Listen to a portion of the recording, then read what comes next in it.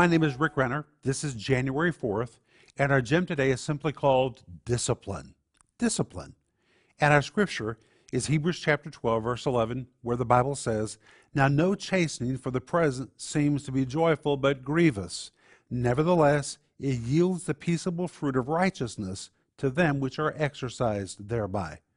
In this verse, we find the word chastening, but the word chastening is actually the Greek word paideia, and it describes to a child who goes through the regimen of discipline in order to attain progress. In order to get to the next class, first he has to pass this grade. Now this word is used to tell us if we want to attain fruit in our life, then we have to be willing to go through stages of discipline and learning to get there. And while we're learning, this verse says it's not always enjoyable, sometimes it's grievous. That word grievous means sometimes it's really painful to learn, it's painful to be disciplined.